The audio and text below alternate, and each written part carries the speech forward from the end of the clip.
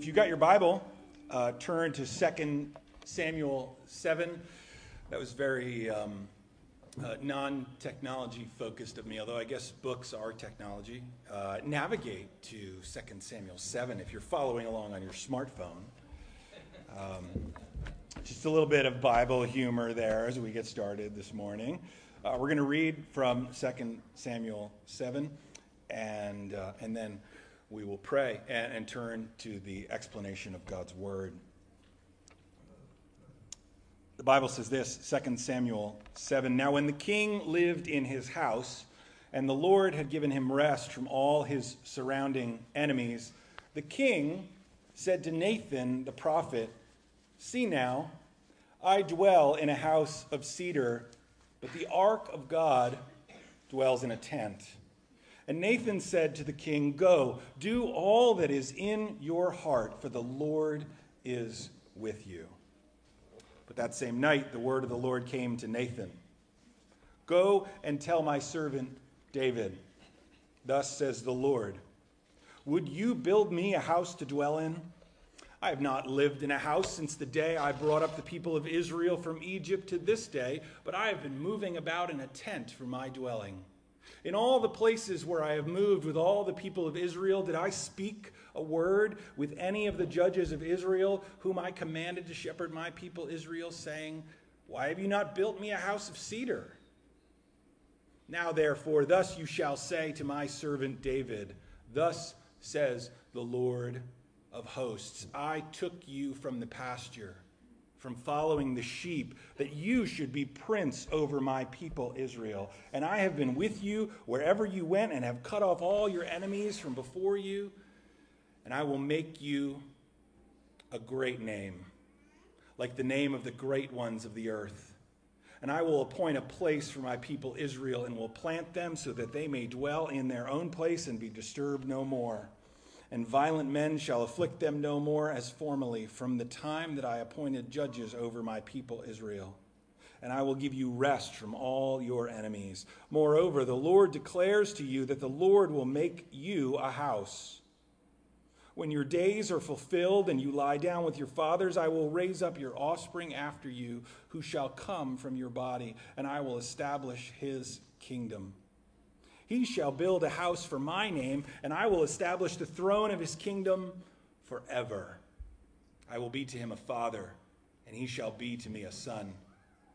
When he commits iniquity, I will discipline him with the rod of men, with the stripes of the sons of men. But my steadfast love will not depart from him, as I took it from Saul, whom I put away from before you. And your house and your kingdom shall be made sure forever before me. Your throne shall be established forever.' In accordance with all these words and in accordance with all this vision, Nathan spoke to David. Then King David went in and sat before the Lord and said, 'Who am I, O Lord God? And what is my house that you have brought me thus far? And yet this was a small thing in your eyes, O Lord God. You have spoken also of your servant's house for a great while to come, and this is instruction for mankind, O Lord God. And what more can David say to you? For you know your servant, O Lord God. Because of your promise, and according to your own heart, you have brought about all this greatness to make your servant know it. Therefore, you are great, O Lord God, for there is none like you, and there is no God besides you, according to all that we have heard with our ears. And who is like your people Israel, the one nation on earth, whom God went to redeem to be his people, making himself a name and doing for them great and awesome things by driving out before your people, whom you redeemed for yourself from Egypt, a nation and its gods? And you established for yourself your people Israel to be your people forever. And you, O Lord, became their God. And now, O Lord God, confirm forever the word that you have spoken concerning your servant and concerning his house, and do as you have spoken. and your name will be magnified forever, saying, the Lord of hosts is God over Israel, and the house of your servant David will be established before you. For you, O Lord of hosts, the God of Israel, have made this revelation to your servant, saying, I will build you a house. Therefore, your servant has found courage to pray this prayer to you. And now, O Lord God, you are God, and your words are true, and you have promised this good thing to your servant. Now, therefore, may it please you to bless the house of your servant, so that it may continue forever before you. For you, O Lord God, have spoken, and with your blessing shall the house of your servant be blessed forever. Let's pray. Father, we come before you. We have come to this place this morning to hear a word from you, and we believe that when we hear the scriptures, we hear your very voice speaking to us, speaking to your people. We pray that you would help us to discern as we hear, Lord, to discern the truth from a lie. Perhaps some of the most dangerous lies are the ones that we tell ourselves on a regular basis. And so we pray that you would protect us from the lies which we have made agreements with. We pray that you would shine the light of your truth on us, and that we would forsake all lies in favor of the truth and goodness which you give us in Jesus. Father, we know that there are many things that we have been taught throughout our lives about you, and some of them are untrue. And so we pray that you would remove them. There are things that we believe about ourselves that are not true. We pray that you would correct. Lord, as we consider the self this morning, perhaps an endless and dangerous subject, I pray that all that we say would be pleasing to you, and that your assessment of who we are would be what prevails, and that it would simultaneously create humility and boldness, and that we would leave aware of who we are, but not crushed. That we would leave warned, but also energized. That we would be excited and yet aware of the potentials for danger, but also the amazing possibilities of what you desire to do with us. We pray this, Lord, by your grace and for your glory. Amen. Quite possibly one of the most helpful inventions in my own personal life is the GPS. Not that I invented it. That's not what I'm saying. I'm saying that I am the kind of person who can drive a route 100 times and not know any of the street names, not be able to relate to you how to get there. People will call and they'll say, oh, I'm on my way to the church. How do I get there? And I'll start talking, and my wife will be like, I'm already giving the wrong directions, or I'm giving inaccurate or confusing ones. And so GPS was amazing. We purchased a little unit that stuck to the windshield. This was a decade ago when GPSs had not yet mind melded with the technology that you carry around in your pocket. It plugged into the cigarette lighter or the power outlet. Sorry if that was not correct. And you could set the little icon. It used to be either like a red or a blue dot. You could set that to resemble your car. And so we had a silver minivan at the time, and there was our van navigating and driving through the world. GPS is amazing. It's a time saver. It can be a life saver. in terms of shaving time or getting somewhere quickly in a time of emergency. But GPS, it is not strictly we think of it as directions, right? We think of it as a map. A map depends on two things. I'm going to connect this to what we're going to be talking about in just a second. A map helps you identify, once you've identified the destination and you become aware of where you are able to navigate and get there. It is not enough to know that you want to go someplace. You have to know where you are at that moment. That determines whether you turn right or left. Have you had this experience where you are in a parking lot? It is 2017. The people who make maps can understand where parking lots are in relationship to the entire world, right? You're in the Burger King parking lot, right? And you're trying to leave there. No, we were actually at, where were we? Bojangles we didn't eat there. We left. Yeah, my kids were like, we are not eating biscuits at 10 o'clock in the morning. Anyway, so we were in the parking lot. Sorry if you like Bojangles. We didn't eat there, so I can't judge it. And so we're on the edge, and it's like, okay, turn right, And so I'm about to turn right, and then it's like recalculating, right? You can't get me out of this parking lot. Like, you don't know quite yet. So when the directions start to change, we get confused and nervous, right? We need to know where we are in order to know where it is that we're going. Does that make sense? Yeah, GPS depends on where you are at the moment, and then the map and the directions depend on where you want to go. As we've been talking about chasing joy, we have identified the fact that Christians often get their being, who they are in relationship to God, and their doing, what they're called to do, mixed up, and we need to keep that in balance. Being is primary. What it is that we do flows from who we are, right?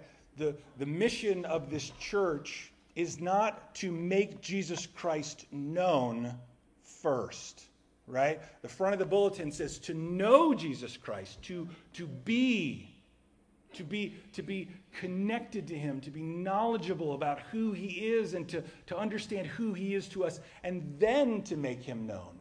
Being leads to doing. Second, we need to make sure that we have enough space in our lives, that our lives aren't full and cluttered of all kinds of junk. We clear out space in our life so that we have time to grow in depth. And then we need to abide, and we talked about that last week. As we pursue the Lord, we need to press in to him in order to grow in him. But it's not enough to know who God is. It's not enough. We need to know who we are as we seek to respond to him, because we are diverse and different in our interests, in our struggles, in our personalities, in our makeup, in our energy, in the way that we approach the world. There's all kinds of things that make us different and distinct. And what I recommend to you as solutions for life might not apply to you where you are in and of that moment. Now, why do I think this is a biblical concept? If you look in the book of Proverbs, I'm quoting from memory here, but I know this is true, so check it out on your phone. In the book of Proverbs, there is a proverb that says, "Do not answer a fool according to his folly, or you will be like him." Right? Yes. Is that always relevant all the time? Yes. Right next to it is another proverb that says, "Answer a fool according to his folly, or he'll be wise in his own eyes." So which is the right thing to do? Yes. Right? It's not that it's 50% true. It's that wisdom is knowing, do I use a hammer, right? Or do I use a drill in this situation? Like, is force required or is delicacy required? Wisdom teaches us that there are certain things that depend on situation. Now, this does not broadly apply to every single area of ethics. The world is not completely and utterly relative. But when it comes to our next move, how we grow in Christ, we need to know who we are. And we have to have a sense of who we are. The amazing thing I find about preaching is many times people will say things like, oh, I wish so-and-so were here to have heard that sermon because they really need it. And I'm like, maybe. But the person who needs to change, or the person who you have the greatest level of control in terms of changing, is never somebody else. It's always you. It's always me, right? Part of the reason why I share and teach and make certain points is because these are the things that leap out to me as I study, not the things that I'm like, you need to know. I'm like, this is instructive for me. This is helpful for me. And if it helps me, hopefully it will help you. So we need to know who we are, where we're going, what we're doing in order to get closer to Christ. Does that make sense? Now, as we come to this passage, David receives a word from the Lord. He receives this word in response to his plan, what it is that he determines in his heart. He looks at the situation. God has been good to him. God has blessed him. And David, I think with good intent, says, I'm going to build a house for God since he's been so good to me. I'm going to build a massive temple to celebrate God. And Nathan is like, great idea, David. You go ahead and do that. Go and do all that's in your heart. Doesn't that just make us sing? When we say to somebody like, hey, I have an idea, I want to do this. And they're like, do whatever. Pursue that. Run with your dreams. Like, break out of your little cocoon, butterfly, and fly. Be free. And we're like, yes. Nathan's like, go do everything in your heart, right? So as he hears that, David's like, okay, great. Maybe he starts breaking out the plans, right? He takes a napkin and a pen and he starts doodling, temple plans. And then Nathan hears from the Lord. Nathan hears what the Lord will do, what the Lord wants to do. Now, I want to talk about two things with regard to this passage. One, I want to talk about the historical meaning, and then I want to talk about what I see as the human implication, why this story, as I was pondering this idea, why this leapt out to me as instructive and important here. The response to David from Nathan, from God, is God says, it is not for you to determine who will build my house or how my house will be built. I am in control of this story. You are my servant. I have called you. I have drawn you into the story that I am telling, and you are called to serve me, honor me, support me, follow me. Right? The word comes back to David that look, I haven't asked for you to build me a house. You don't build a house for me. And then there's this amazingly gracious promise from God. God says to David, I will build a house for you. I will build a house for you. And David's reply in the second half of the passage here is, that sounds like a great plan. Do it, right?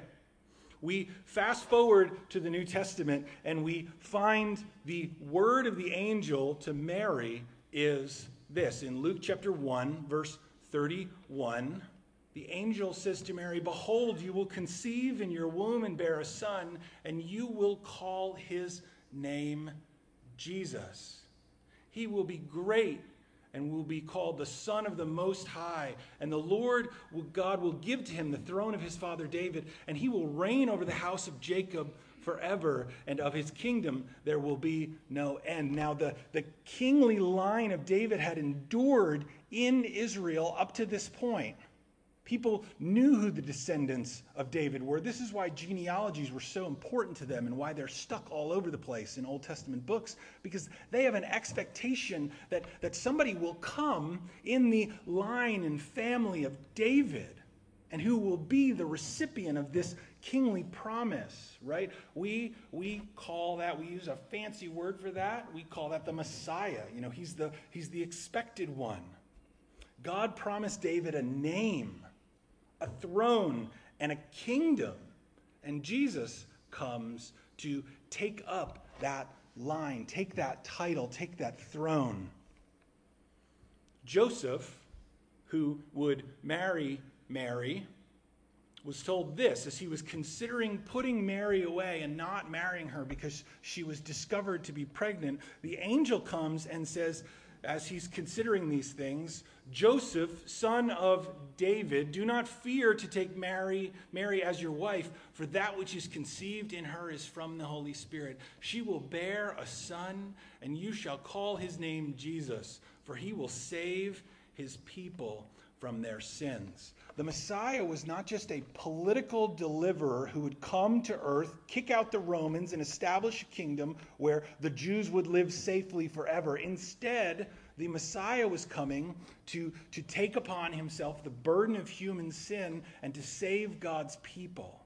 That is the big plan, the big idea that God is working out through all Scripture. We find early in the book of Genesis, chapter 12, that God is going to give Abraham a son.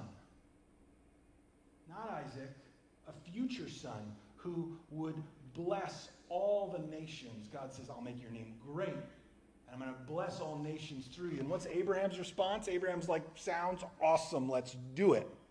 I'm in, right? And so the promise to Abraham is the guide of the storyline of the Bible up until 2 Samuel 7, when we have a new promise introduced, a promise to David that someone in his line would be a king, a Messiah. And so we get some clarity and some progress. It's interesting, when you look in the Bible, in the Gospel of Matthew, we ask, is this the story of the Bible? The genealogy that kicks off the book of Matthew says this, the book of the genealogy of Jesus Christ, the son of David, 2 Samuel 7, the son of Abraham, Genesis 12. Matthew is saying, you like the Bible, like you're interested in that story and that promise, the promise to David, the promise to Abraham. I'm going to introduce you to the guy who fulfills that. That's the big story of what's going on. The big story of what God is doing in the world. He, that is Jesus, the son of Abraham, the son of David, will save his people from their sins.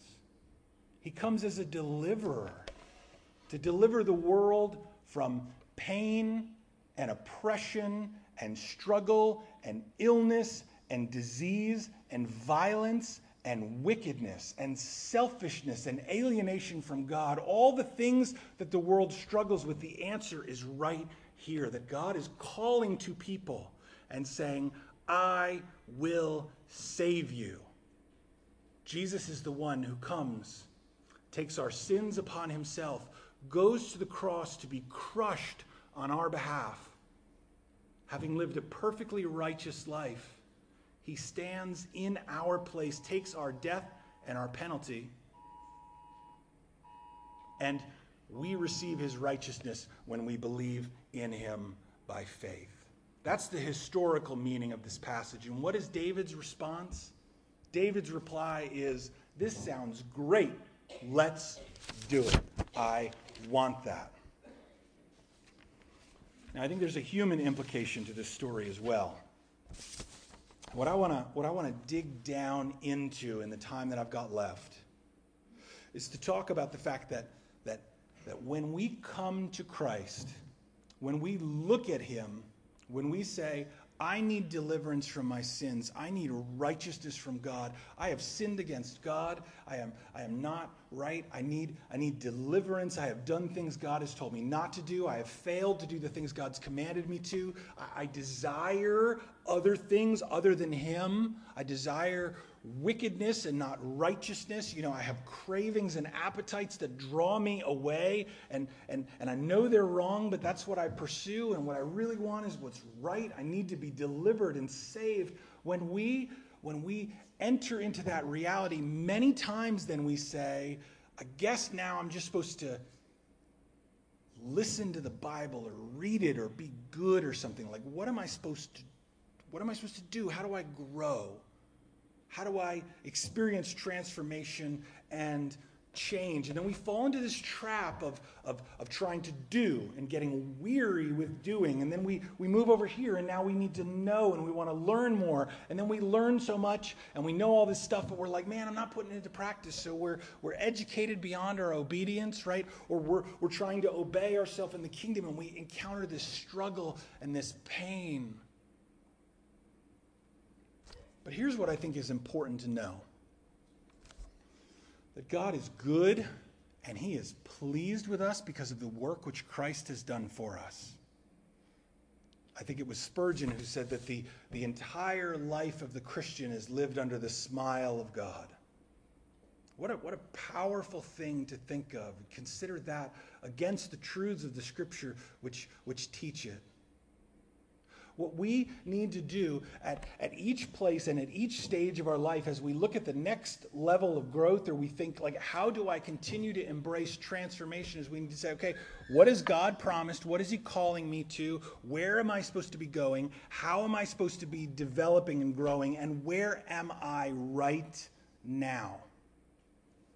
Self-awareness and divine awareness, right? We make time when we get margin. We make time to consider who God is and his promises, and we see him in all of his goodness and grandeur and glory. And then we need to take a look at ourselves and say, who am I and where am I?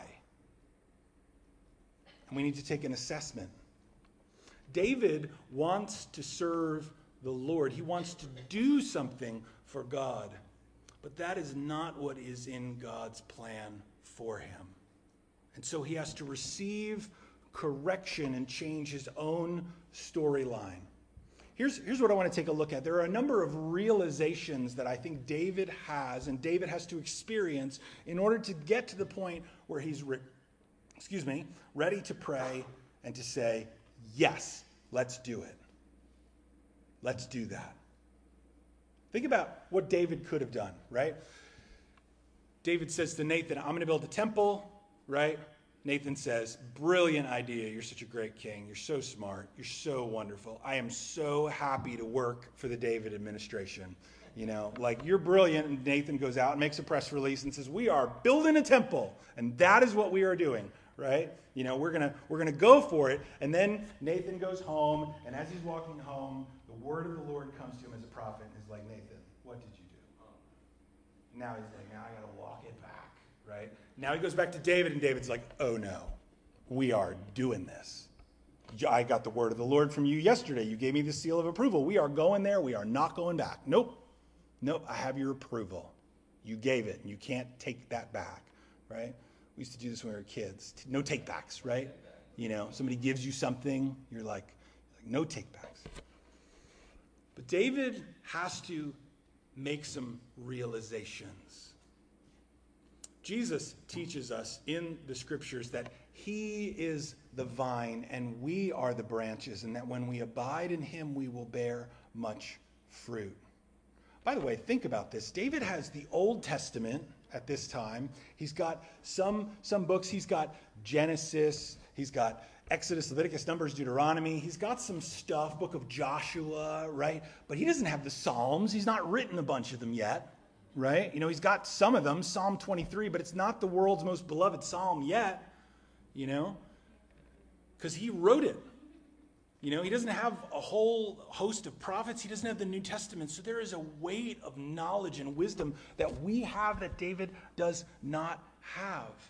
that he does not benefit from. And so David is experiencing this in real time. He doesn't know that someday people will draw stories and pictures of him, fighting the giant, right? David could be like, no, the armor's not exactly right there. Like, I was up close, I saw it. It was right there. He doesn't have any of that benefit. We look back at him as a hero. He was just doing the next right thing, or the next wrong thing, depending on where you are in the story. David has to experience some realizations, but I think that he knows something that God has put in our hearts as human beings right from the very beginning. David knows that he is for a purpose. He knows that. Rather than just sitting back and saying, I'm going to be the king and I'm going to enjoy pleasure and power, he says, I want to do something. God calls me. He called me into fellowship with him. He's done this amazing thing for me. He's given me peace all around. I want to do something for him. That's an incredible realization as a Christian. As you look at the world and look at the problems in the world and the struggle in the world and the difficulty that you have in life in general, many times it is easy to feel overwhelmed. And while we're encouraged by children's books and movies and Pinterest to be unique and to write your own story, it is incredibly difficult to not feel like a number in this world, isn't it? Or to feel like you're not worth anything more than your net worth. But the scriptures teach us that we are created for a purpose. That God has a purpose and plan for us. And so it is right and good to say, I want to do something. But we need to keep that in connection to another realization. And that is, I am a creature. God sets the agenda, and we are to find our joy in it. We struggle with this. We are Americans, right? And we have a manifest destiny, and we are the world shapers, and no one tells us what to do. We've got the right to life, liberty, and the pursuit of happiness, right? And that means I do whatever I choose. We embrace self-determination, and we do not like dependence. We like independence. But it is difficult, right? If we are created to be connected like a vacuum cleaner is, right? When the prongs break, like, you might not know what they're for, positive, negative, ground, but if one of those things snaps off and you plug that thing in and the power doesn't connect up right, it is not doing what it's supposed to do at all. And when we're not connected and dependent on God, we go our own way. He sets the agenda. David has to realize, I am dependent. Look at what God says in verse 8. I took you from the pasture. Right? Verse 9, I have been with you. David has to realize, I'm not yet perfect. I do not see all things clearly, but God does. And he's running ahead. God has a plan. David learned this, and so his instinct in responding is probably pretty well shaped by now, right? Do you realize that after David was anointed king, he had to wait years to become king? And he could have become king of his own initiative at different times. When David was hiding in the cave because Saul was trying to pin him to the wall with his spear, David's hiding. And so David's in the back of the cave, and Saul pulls aside, as the scripture says, to do his business in the cave, right? And all of David's men are in the back of the cave with him. He's got like 600 guys with him. A bunch of his leaders are hiding, right? And here comes Saul, and Saul sits down in front of him. Perhaps his back is turned, and David's right there, and all of David's men are like, David, Saul's right there, and you've got a sharp sword. Like, push it through him, and you are the king. Because everybody likes you, and everybody's afraid of Saul. Go for it. Become king. Right? David could have done it at that moment. But he's not going to reach out his hand and strike the Lord's anointed. He's been patient with the plan of God up to this point. He realizes he is dependent and not in charge of the story. And as Christians, we need to be very careful not to turn our faith into idolatry by picking and choosing in the scripture what we're going to believe and obey, that doesn't really resonate with me. So I eliminate that from the story. I prefer to think of God this way, right? We need to be very careful of that. When we create God in our image, as Michael Card would say, our faith becomes idolatry. We are creatures and we are part of God's story and not vice versa. I am for a purpose. I am a creature. And then David also realizes here that he is the Lord's. And as Christians, as we realize we are created for a purpose and we are creatures, we embrace the fact that we are sinners, yes, but we also need to remember that when we put our faith and trust in Christ, the image of God in us is restored, that the Spirit takes up residence, that we're being refashioned into the image of the one who's created us, that we are justified and made right. And therefore, we have to live in the identity of who we are, who we have been declared to be. The Bible says that we are justified. 2 Corinthians 5:20 says that God made him, that's Jesus, who knew no sin, to be sin, so that in him, in Christ, we could become the righteousness of God. Now, when you think, I am the Lord's, I am in Christ, this is what we need to believe about ourselves, because this is the truth of the gospel, that all of our sin goes on Christ on the cross. That means that all of our sin is paid for. That means he drank the cup of God's wrath for us, that he took every sin and he drank it down, that the cup is empty. That when we come to the cup of God's wrath and say, what will I need to bear for myself? What hasn't Christ paid for? What difficulty must I experience? What punishment needs to come on me? We come to find the cup completely clean and empty, because Christ has drank it down for us. And we have received his righteousness. Do you know what that means? From God's perspective, you are as righteous as Christ. And if you say, no, not me, you're not trusting in your identity as a Christian. You're not trusting in what you've been given in the gospel. You're choosing to believe a halfway lie, that you are forgiven but not yet usable by God.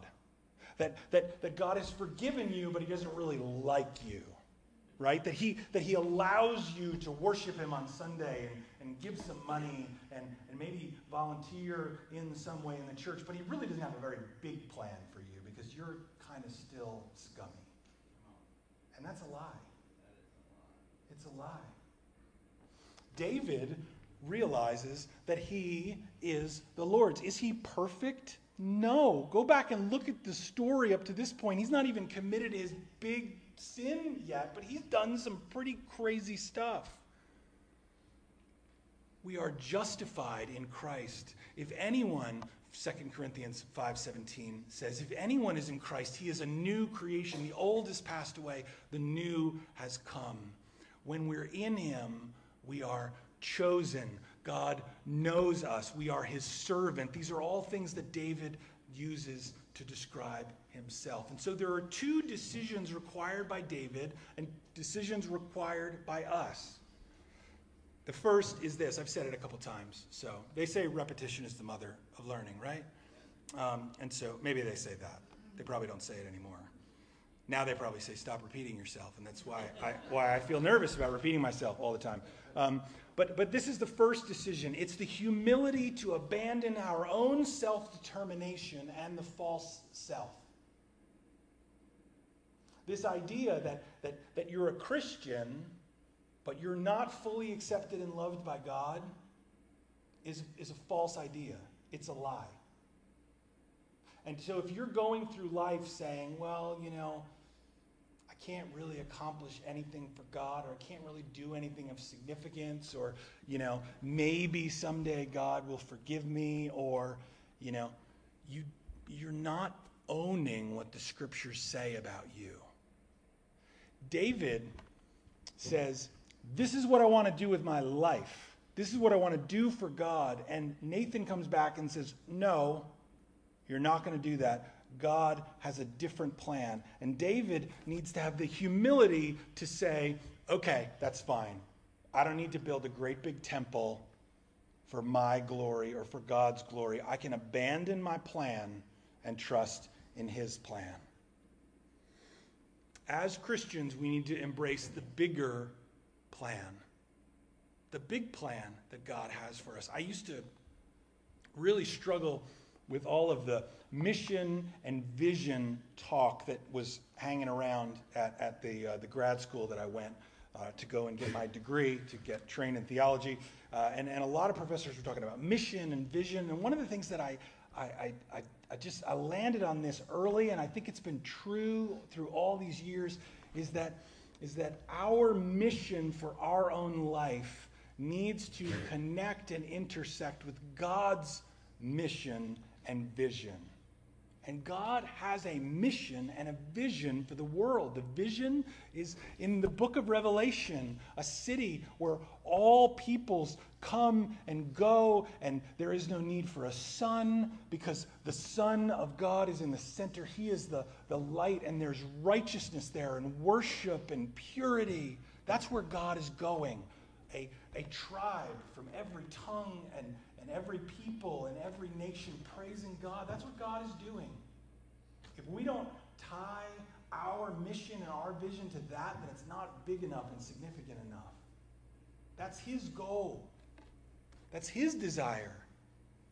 So what do we do now in this world? When we ask the question, what am I for? What is my purpose? Micah 6:8, the prophet says this, he has told you, O man, what is good. And what does the Lord require of you? But to do justice, to love kindness, and to walk humbly with your God. We're created to love and honor God in our lives. We're called to lift him up and to exalt him and to honor him. We're called to make disciples, to be involved in the mission, not just of knowing Jesus, but also introducing to others and then helping them shape their faith and to grow in transformation and to experience the joy of knowing God and knowing the gospel and being forgiven. But we're also called to love others, to be kind, to do justly. We're called to look out at the world and to say, what good needs to be done out there, and how do I get to be part of it? You know, it's cool. We're having an interest meeting for the Zambia clinic team today. Dr. Margie, who we support, many of you know that I've gone and I've taken teams over there. The teaching opportunity seems to be going away, and therefore I thought the team opportunity was going away, and only people who had medical degrees were allowed to go over to the clinic, right? But here's what happened. Dr. Margie calls Melissa and says, I want you to come. This is cool. Of all the medical professionals that have come through the clinic, Margie calls our Melissa and says, I want you to come and bring a team that can flip the clinic from a clinic into an eye surgery center. We're going to run the clinic while you're here and an eye surgery center. And then at the end of your trip, we're going to put it back to the way it was. And I want you to come. That's cool. Think about that. You might be like, I don't know medical stuff, but if you can follow orders and move things around and be organized and efficient and not get your feelings hurt when somebody says put that there and not there, like you can go and be part of doing good for people. I think this is amazing. Interest meeting today, 12:15, right? Go, be part of it. We're called to do good in the world, and so we need to ask this question. My pastor once told me, he said, this is Mike Greiner, my mentor. I talk about him all the time. Everybody's like, we know, you said your mentor, your pastor. It's Mike Greiner. Sorry, Mike, if you ever listen to this message. I'm not diminishing you. But he used to say that most people that you encounter have got one big lie in front of them that they're grappling with and dealing with. That the gospel needs to be applied to. right? The lie might be something like, I need to control everything. Or the lie might be, I'm garbage. Or the lie might be, I don't know that I can do anything. I don't know that I'm significant. Whatever it is, we need to grapple with that and apply gospel truth to it to get it out of the way so that we can move towards God. We're driving over here this morning. It's just me and Hank, and we're zipping down the road, and I'm looking on Route 50, and I'm like, did they put a building up or something? Probably time to go get my glasses checked, right? And I'm like, oh, it's the drawbridge. Great. And Hank's like, guess we can't go to church this morning. And he loves church. He loves it here. He's like, but I was going to say my Bible verse, like Miss Pat, and he's going on and on. But I'm like, the obstacle will move, and then we will be able to get to the destination. As believers, we need to go around, under, over, or through the lies which we tell ourselves, the lies which other people tell us, the lies which Satan tells us that keep us from being who we're called to be. We can believe all kinds of things about God and not be humble enough to embrace who he has called us to be, what he has called us to, and we short-circuit the purpose of God in our lives. We fail to be courageous. We need the humility to abandon our own self-determination and the false self. As we look at ourselves, we need to ask this question: What are we like? What kind of spiritual gifts has God given us? What are we passionate about? What kind of abilities has he given us? What kind of personality do we have? And what have those experiences in the past been like that have shaped us? I was very bothered growing up in a church community that seemed to be very oriented towards, oh, well, that's just the way we do things. And I would ask questions, and they would be like, why are you asking that question? Shush, just listen to what's said and do what you're told. It bothered me. And so as a pastor, trying to give people answers about the scriptures and give people hope, I've always been like, there's no questions that are off limits. You want to ask a question about the Bible? Go ahead and ask it. And the answer shouldn't be, how dare you ask that question? It should be, what a great question. Let's talk about that. And sometimes you say, I don't know, I need to read some stuff, and I'll come back and give you an answer. But that was my experience. It shaped who I am and the way that I try to minister. You've had significant experiences that have either, because of the difficult emotions and then the comfort that you've received in the gospel, you now seek to comfort others, or because of some kind of injustice that's been done to you, you seek to look to others and say, I'm going to help you. Or because people have been generous and kind with you, you have devoted your life to being generous with others. God has shaped you in a specific way. He's designed your life to this point, that you would live out that mission. So there's an important question to ask. We need to be humble enough to abandon the false self, these mechanisms or designs that we use to protect or control our life. But we also need to be bold and courageous enough to embrace our true self, who we have been built to be, designed to be by God.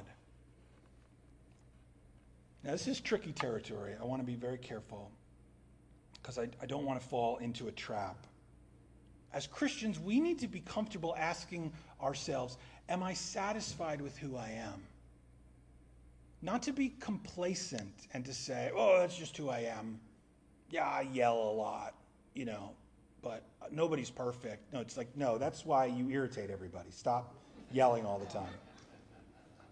Not complacent, not blind to our faults, but looking at our lives and saying, I'm content with the gifts God's given me. I look at these experiences, and instead of claiming victimhood and becoming paralyzed, I say I will move into significant ministry using these experiences. I'm going to apply what has happened or what I've experienced to others.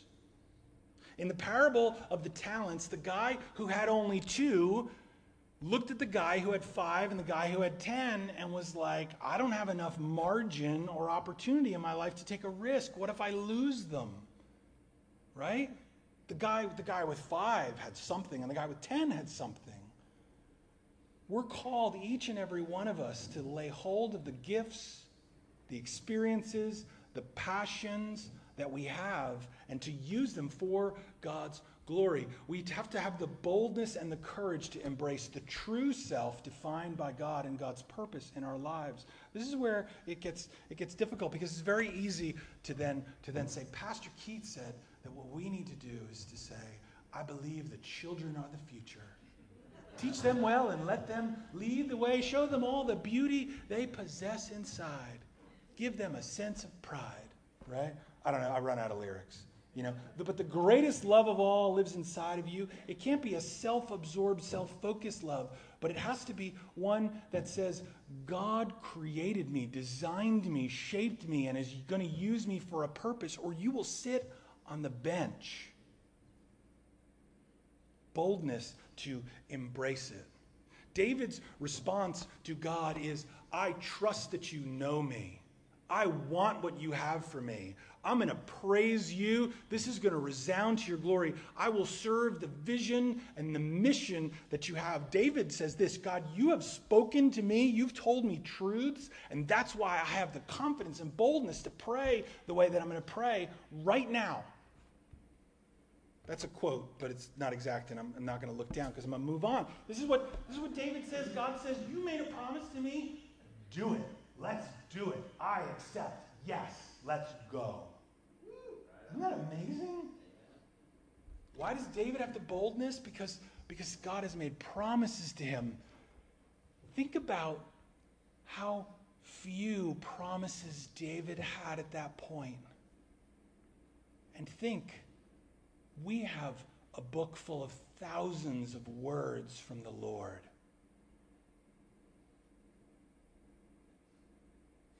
And the identity that we've given ought to sustain us. When Jesus was baptized, the voice of the Lord came out of heaven and said, "This is my beloved Son, with whom I am well pleased." He was told that he was loved, that he was a child of God, and that God was pleased with him. And then what happened? Jesus went into the wilderness to fight a battle, to resist temptation so that he could save the entire human race. And he won. He had an experience from the Lord in that water, and then he was driven out into the wilderness. Think about that. We are in Christ. That means that you are loved, you are a child of God, and God is pleased with you. And so you need to ask this question: where am I at this moment? What lie am I grappling with? What truth am I struggling to apply to myself? What pit do I keep falling into over and over and over again? What do I let the world tell me I am? What do I tell myself I am? What lies is Satan nourishing in my soul? Think of that. Like, there might be a garden of stuff in there that the devil's like happily pruning and, stewarding, and you're just leaving it alone because you're thinking, I'm just junk. But if you are in Christ, if you've put your faith and trust in him, then you can know that you are loved by God, that you are a child of God, and that he is pleased with you. And then you can say, what are we going to do now? What are we going to do today, God?